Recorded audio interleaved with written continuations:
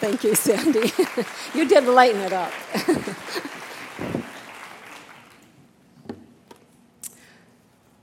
Sandy is so much fun. She told me she was going to have a little fun with me, and I said, what kind of fun are you talking about? I like fun, but I like fun, so that was fun. I can remember standing up here 7 years ago and sharing with, probably many of you were here, our journey of how God brought us from Canada down to faith. And I remember looking out at a sea of unfamiliar faces.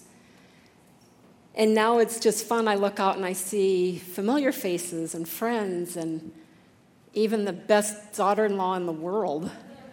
My favorite daughter-in-law is here tonight. I really thought a lot about what I could say about but I won't do that. She's back there looking at me like, I will get you. But it is fun to have a daughter-in-law that I can truly say I absolutely love my daughter-in-law. She's just like a daughter to me. So I was reading through Romans maybe last April, and I came to Romans 12, and I texted a friend and said, if I could just live Romans 12.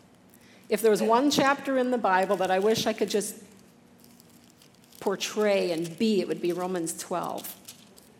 And so tonight I want to talk a little bit about Romans 12. We're just going to do the first 2 verses.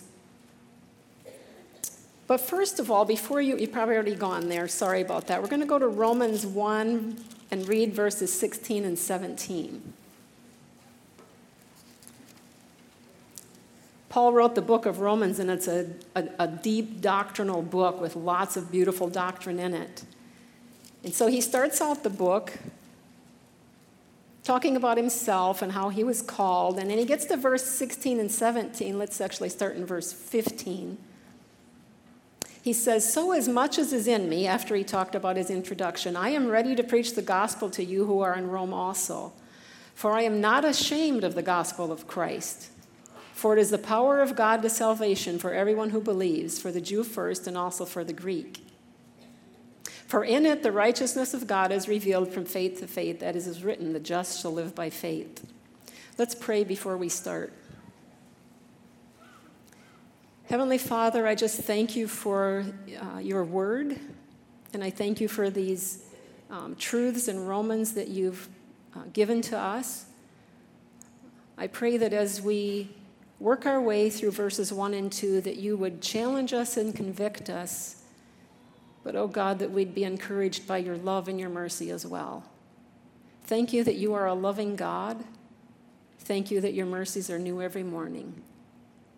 God, I'm just so grateful for the opportunity to be your child and for the joy it is to serve you. I pray that you'd bless us tonight with your presence and that we would be open and ready for whatever you would have for us tonight. And we pray this in the blessed name of Jesus. Amen. So Paul starts out in Romans saying, I'm not ashamed of the gospel. He said, I'm going to stand up and bold, and I'm just going to say it like it is. I'm not ashamed of the gospel. It's God's power unto salvation. Then he takes about 10 chapters and he works his way through. He talks about God's wrath, and he talks about divine judgment, and he talks about the payment for sin and the propitiation and justification. And then he gets to Romans 12, and he's going to give a command, but he's going to base this command on something.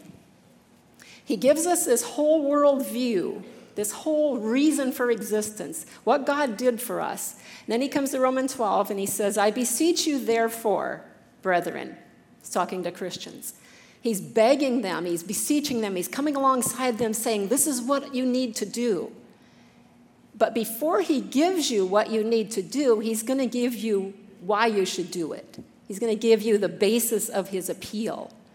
Sometimes my kids would come to me and say, Mom, do you love me? And I can picture my little brown-eyed Timmy. He always had these sparkling brown eyes. Mom, do you love me? And when I'd say, Tim, you know I love you. Well, then can I? Whatever it was. And that was his basis, because you love me. And this is kind of like that. Paul's going to give you a command, and he's going to give you the basis for the command. And he says, I beseech you, therefore, brethren, by the mercies of God, This is his earnest appeal. This is why he's going to give you the command based on the mercies of God. Now, if you go back to Romans 9, verse 15, he talks about mercy. For he says to Moses, I will have mercy on whomever will I have mercy. I will have compassion on whomever I will have compassion. Verse 16 talks about mercy. Verse 18 talks about mercy. Verse 23 talks about mercy. Chapter 11, verse 30 talks about mercy. Chapter 11, verse 31 talks about mercy. Chapter 11, verse 32 talks about mercy. It's interesting that when he gave a basis for why you should, the command he's going to give you next, which you probably already know what it is, it's interesting to me that when he said that based on God's mercies, this is why you should obey this command, why didn't he say based on God's wrath? I mean, the terror of God, the wrath of God, that's a pretty important thing, or God's divine judgment. I just find it interesting that he said, I beseech you, therefore, based on this principle of God's mercies, this is why you should surrender your life. Jim's been reading through a book in the morning sometimes called New Morning Mercies, and one day when I was sitting in the living room, I saw it, and I was like, you know what, I'm just going to open it up today and read what today's is in there.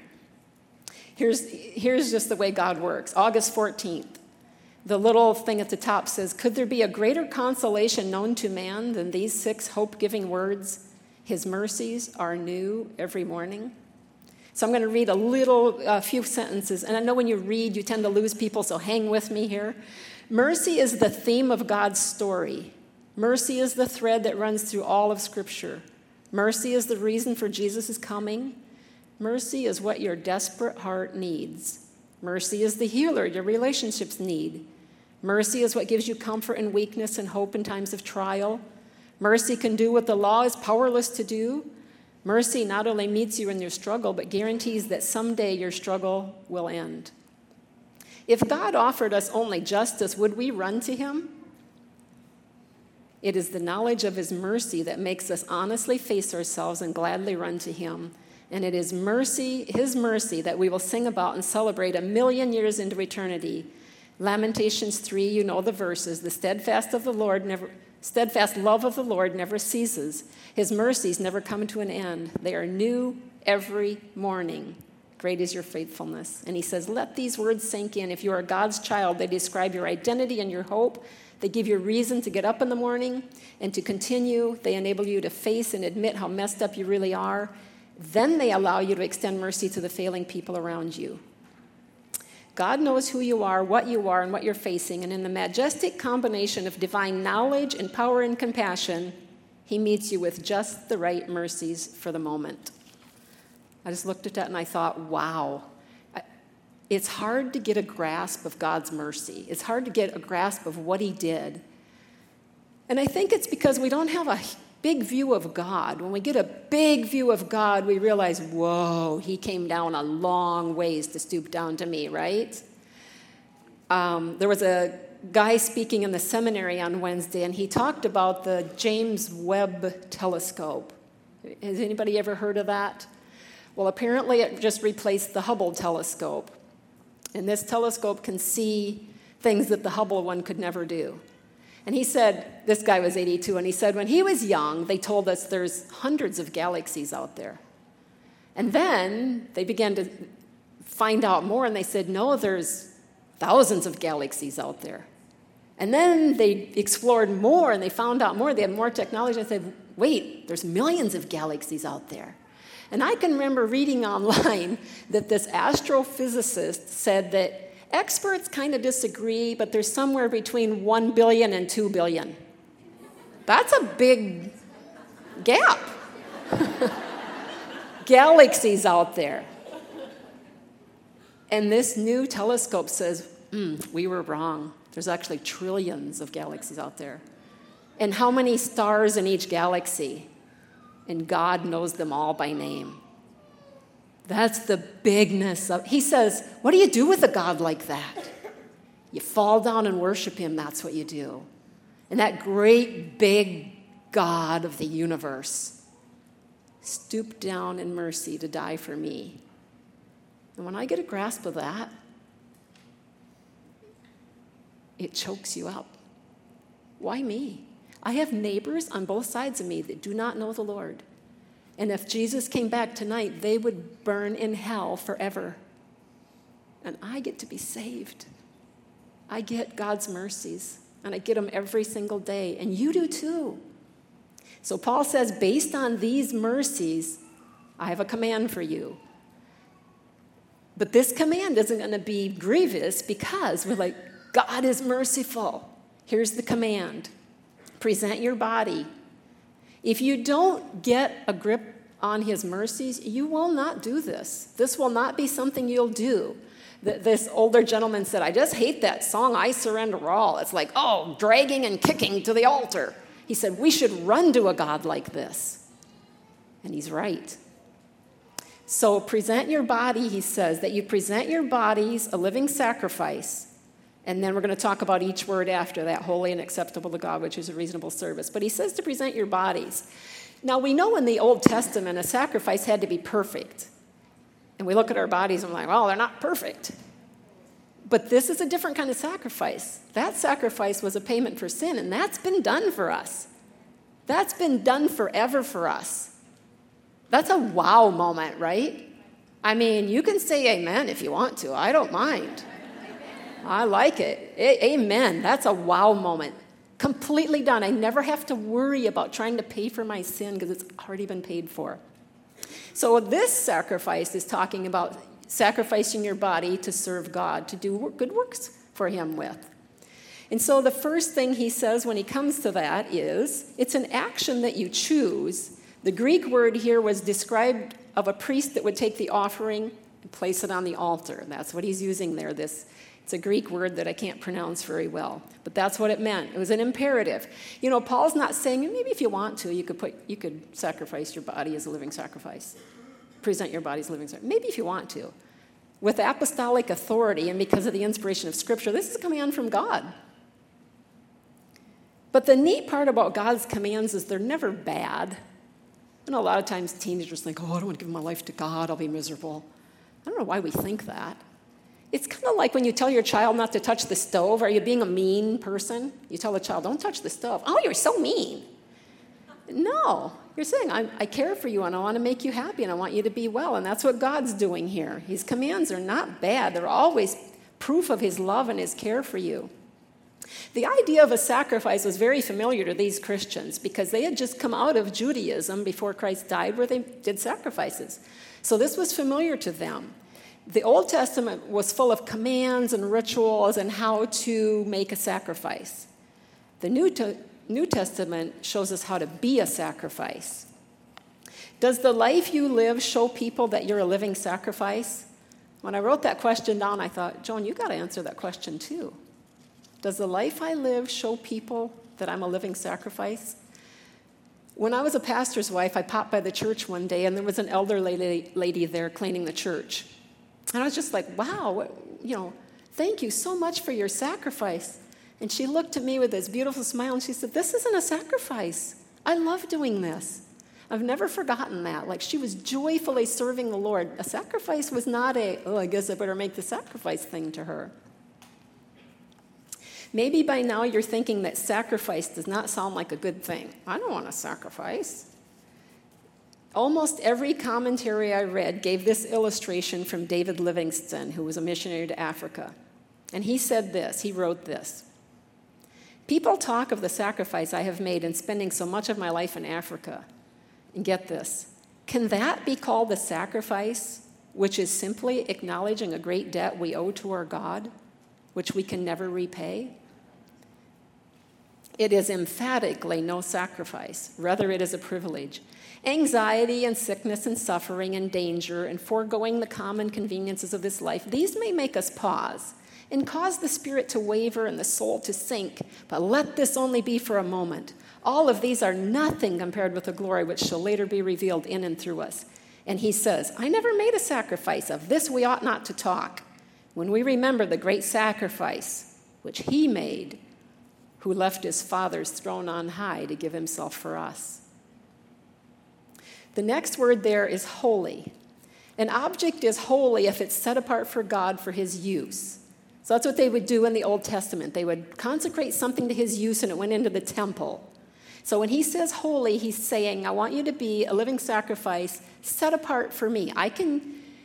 When you give your life to God, he gets to call the shots. And if he wants to make changes in your life, as Desiree said, that's his privilege. He changed my life completely when he brought me from Canada down to the USA. It was a whole different world. It was a whole different job. It was a whole different people. It was a different country. But why could he do that and it's okay? Because when I was 16, I gave my life to him. Now, I have to admit there's been a few times that I've slid off the altar and had to get back on the altar. So an object is holy if it's set apart for God. So you are holy if you have set your life apart for God. And then acceptable to God. If it's living, which a living sacrifice presumes that you're saved, because you can't be a living sacrifice unless you're alive spiritually. So if it's living, you're saved, and if it's holy, you're consecrated, then it's acceptable to God. And do you know that the Greek word here, acceptable, means pleasing? I found that fascinating. I can be pleasing to the God of the universe who needs no one. He doesn't need us. Have you ever had someone be pleased with you? Maybe they get that extra little smile, or they tell somebody something nice that you did, or you're just like you delighted them. You can do that for God. I can do that for God, the God of the universe. Yes, you can, and this is one of the ways you do it. And next is reasonable. So you're holy, you're acceptable, and this, he says, is your reasonable service. If you grasp the enormity of what God has done for us, in other words, his mercies, we may well say something like, well, duh, of course I'm going to give my life to Christ. Of course I'm going to be a living sacrifice. Because that word there means logical. Once you grasp the mercies of God, this living sacrifice is like, well, yeah, of course. Why wouldn't I? He's been merciful to me. I remember being afraid to give my life to God when I was 16. This is right before I got saved. Because I thought he might make me marry a pastor or be a missionary. Now, I don't know why that thought popped into my head, but I wrestled with that. And I was like, oh, I don't want to give my life to God because that's what he'll do. And then one night, full moon reminded me of that. It was a full moon on the way home one night, and I looked up at that moon and I thought, the God who holds that moon up there wants me to give my life to him? How can I go wrong with that? And that's the night I knelt by my bed and told God he could have my life completely. Sure enough, I married a pastor.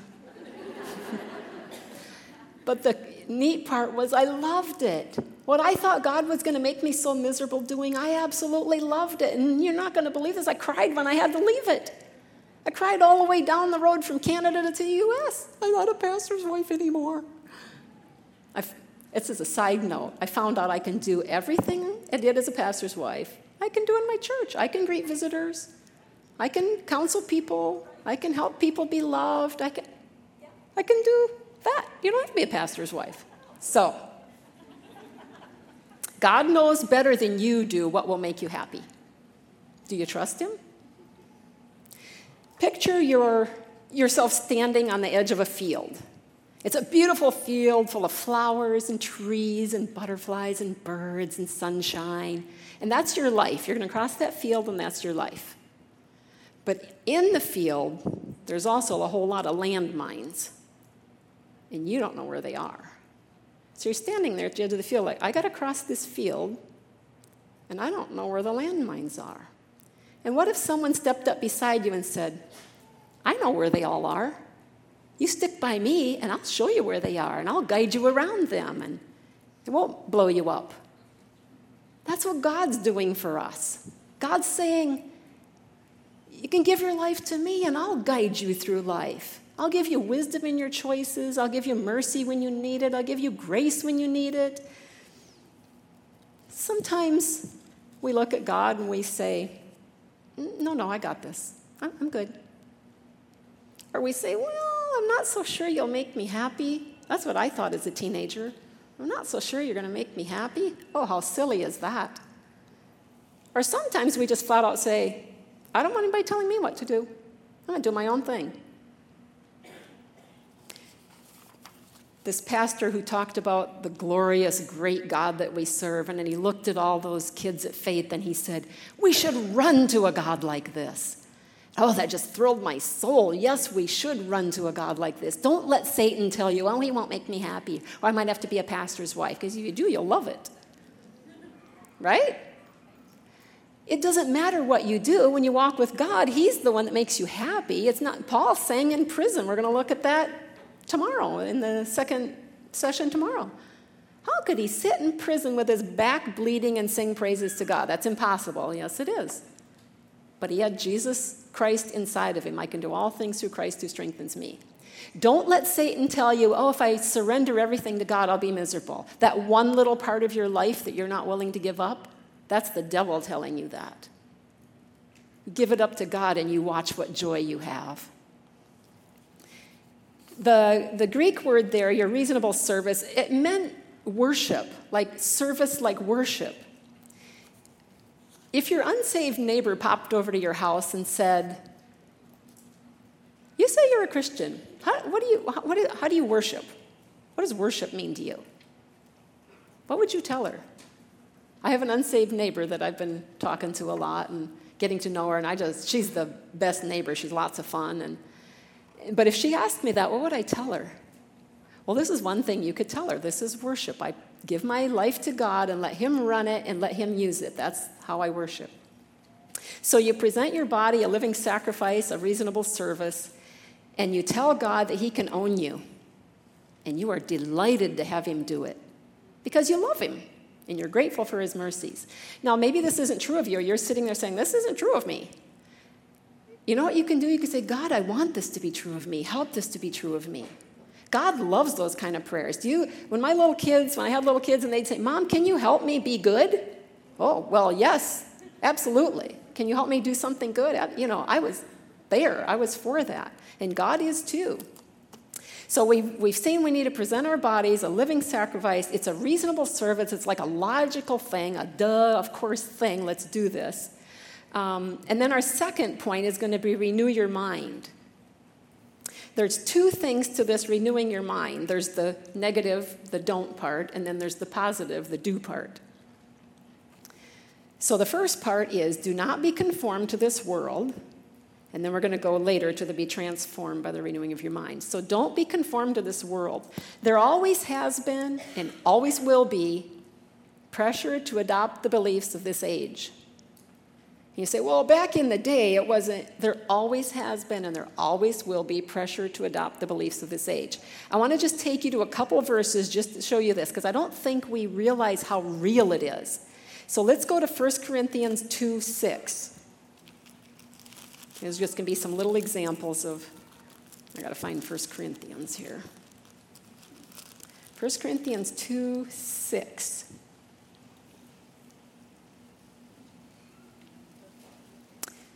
And Paul says to these Christians here, however, we speak wisdom among those who are mature, yet not the wisdom of this age, nor of the rulers of this age, who are coming to nothing, but we speak the wisdom of God. So there is a wisdom of this age that you need to be aware of and watch out for.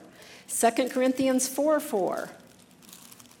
2 Corinthians 4:4. Oh, I'm still in 1 Corinthians, and that verse wasn't making sense. So starting in verse 3, because it's the beginning of the sentence, but even if our gospel is veiled, it is veiled to those who are perishing, whose minds the God of this age has blinded, who do not believe. You see that? The God of this age can blind your minds. We need to be careful and be watching for this. Galatians 1:4. If you don't want to turn there, I'll just read them out loud to you. But you're seeing this over and over and over in the Bible. Galatians 1:4. Starting in verse 3, grace to you and peace from God the Father and our Lord Jesus Christ, who gave himself for our sins that he might deliver us from this present evil age. Are you seeing that over and over again? You will be pressured to conform to this world. And a lot of it will be in philosophies and ideals, and Satan will try to distort whatever God loves. Just look at marriage. God loves marriage, Satan tries to distort it. God loves children, Satan tries to distort that. God loves giving, God loves serving. God's view of sexuality, isn't Satan trying to distort that, destroy that? God's view of love. Are you watching for his lies and his distortions? And can you counteract them with Scripture? Once in a while, our family would just hang out downstairs with some popcorn and watch a movie. My kids hated this, but in the movie, whenever there was something, I'd be, bad philosophy, I'd say. Oh, that was a bad philosophy. Mom, you're ruining the movie. I kind of was, actually. But I wanted them to be aware, even when you're sitting and relaxed and kind of just vegging, you still have to be aware and watching for the philosophies and the ideals and views of this world that want to creep their way in. You know, Satan never jumps out in front of you, here I am, I have a lie for you. He sneaks around and he goes around and comes in the back door and just gives you a little, boy, that fly. He just gives you a little bit of mistruth here and a little bit there, and he's not bold with it because he wants you to be deceived. So renew your mind, and as you renew your mind, you will spot those things. If you're tired of a rules-oriented, duty-driven Christianity, renew your mind and start doing what you love. Because with a renewed mind, you'll love to do what's right. If you love to do what's right, you'll be doing what you love to do. Did that make sense? It did to me, but as I said it, I thought, I don't know if that made sense or not. But renew your mind, and you won't be like, oh, I got to obey God and all these rules, and I got to, It won't be like that. It'll be like, I love God, and I love doing what he asked me to do because I love him. So if you renew your mind, it'll make your Christian life a whole lot more fun. And then the next one is the positive part of it, be transformed. This Greek word is used in Mark 9:2 to talk about, guess what? The transfiguration of Jesus. It's the same word, to be transformed.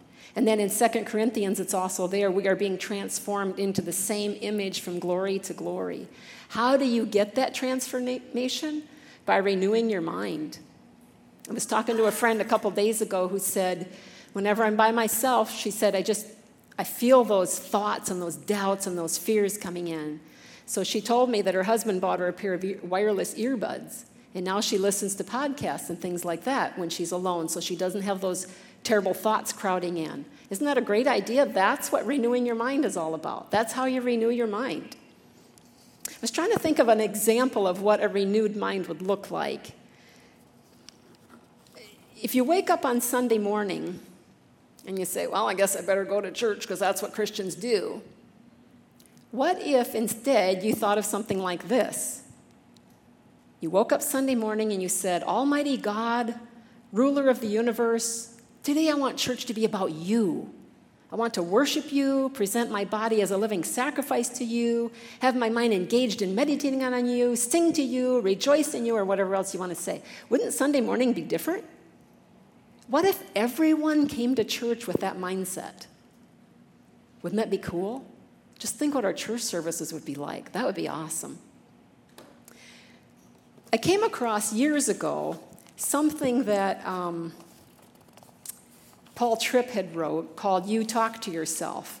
And it was so right where I am that I photocopied it out and stuck it in my Bible. And I brought it along tonight because I read it to myself a lot. And he said, you talk to yourself. No one is more influential in your life than you are because no one talks to you as much as you talk to yourself. And this is me. Like I go to bed at night and I'm just, stuff's going on up there. You are in an unending, incredibly important conversation with your soul every moment of every day. Isn't that true? You get out of bed in the morning, the first thing you're thinking, okay, what do I got to do today? What do I got to get done? Oh, it's a cloudy day. Oh, you know what? I don't like cloudy days. They make me feel sad. You're talking to yourself, on and on and on.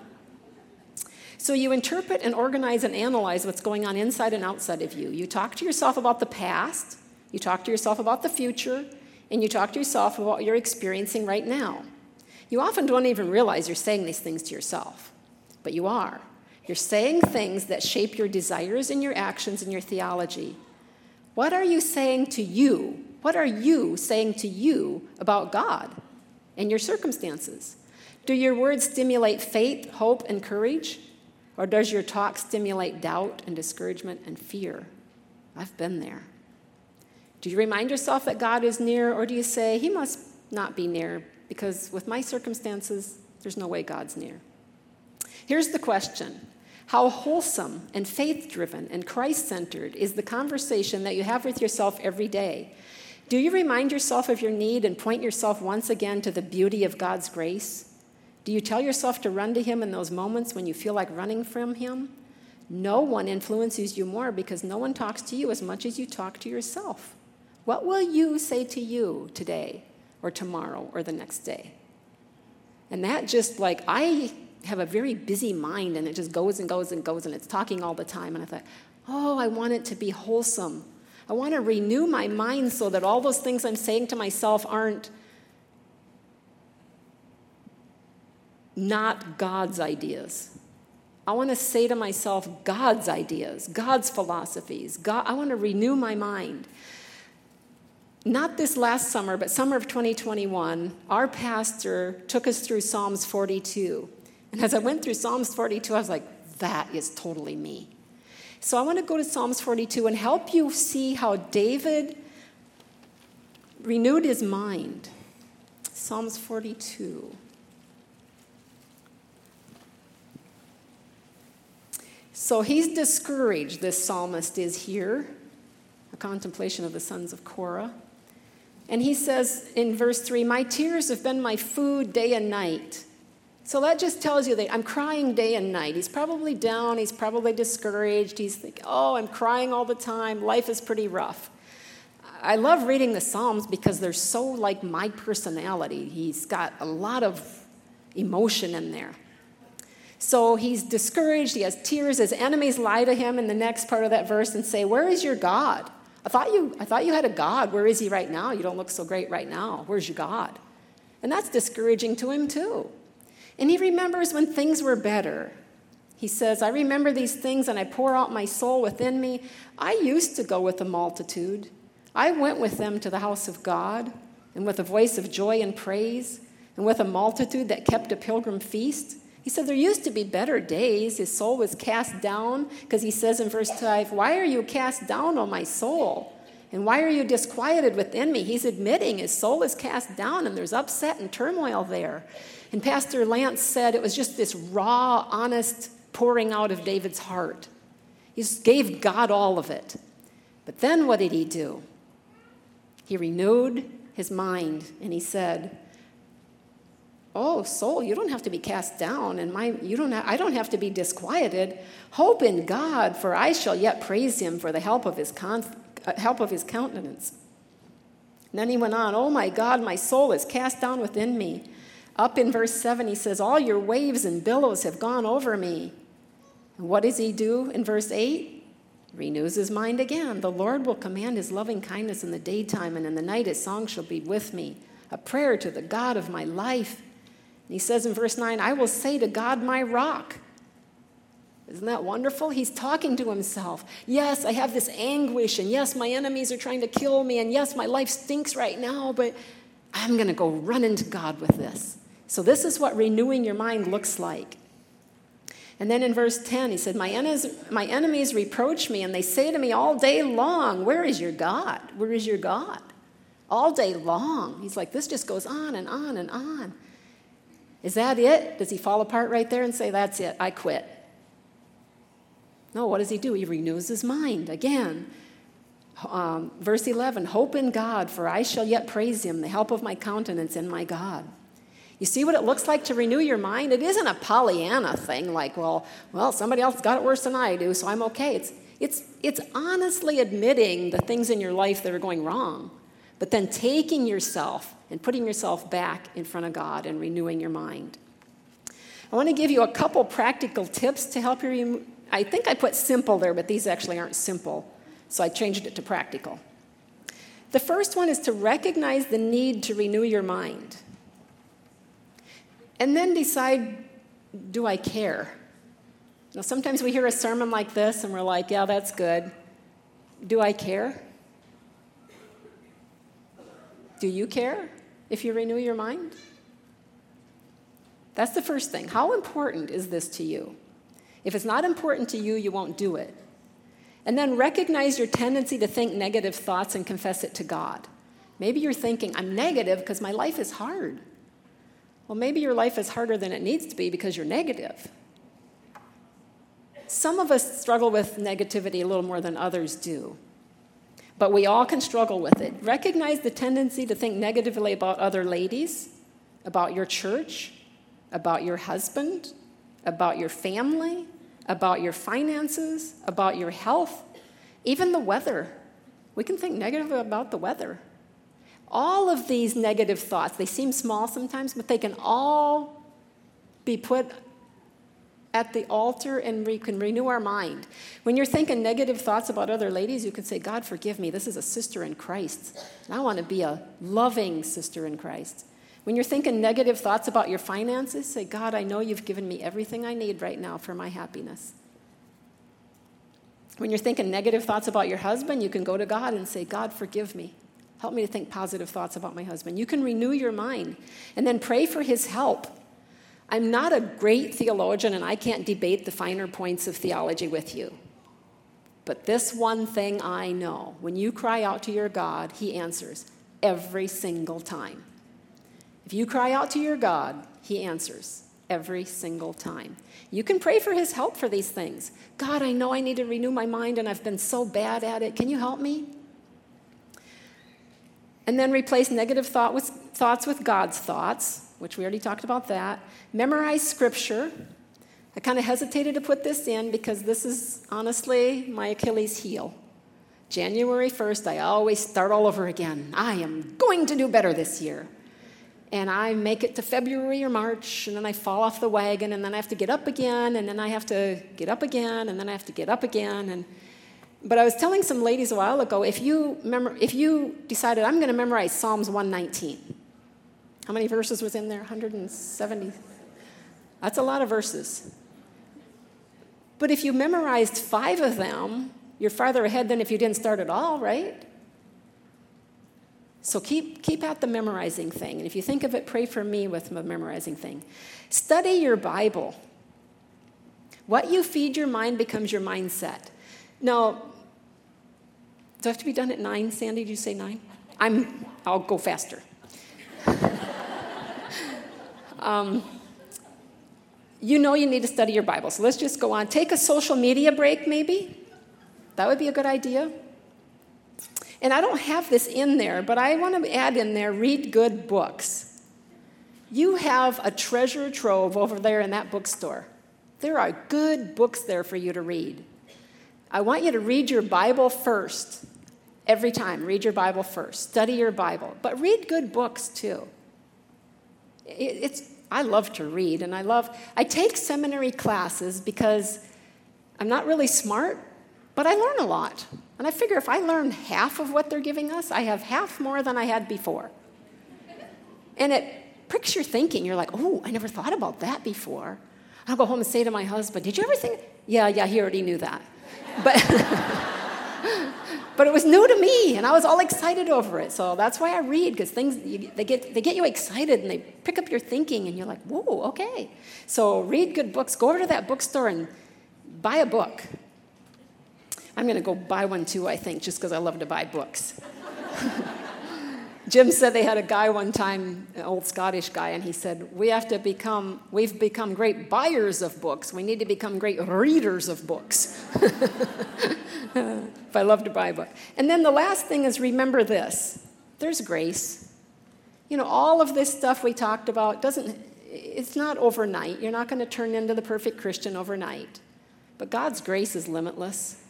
And when I fall, I fail him, and I sin, and I ask for his forgiveness, this is what I love about God. He doesn't say, okay, you sit over there till I know for sure you're sorry. As soon as I tell God, I'm so sorry, will you forgive me? He brings me right in next to him again, and I'm his beloved daughter, right? Fellowship with him. I love that about God. His mercies are new every morning. So the result is that you may prove what is that good and acceptable and perfect will of God. And I studied that for a long time, and I could not come up with what does that exactly mean. And then I read a commentator, John MacArthur, said, this is not prove in the sense that you validate God. You show the world the approved will of God by doing it. It's not to test and see if God's will is good or bad or right or wrong. It's always good. It's always right. But you put it on display when you do this. So A is display the will of God, and B is kind of long. You can shorten it. You become living proof that a sacrificed body and a transformed mind are beautiful and good. Now, maybe you're here tonight and you're saying, none of this makes sense to me because I have never accepted God's gift of salvation. This would be a perfect night to do that. Perfect night to say, oh, God, you've done so much for me. I want to accept your gift of salvation.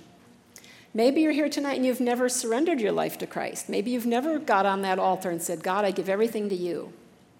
Or maybe there's a little thing in your life that you're holding on to. And you say, well, I'm almost all on the altar, but I have my foot sticking out. This would be a great night for you to say, I'm going to put my all on that altar.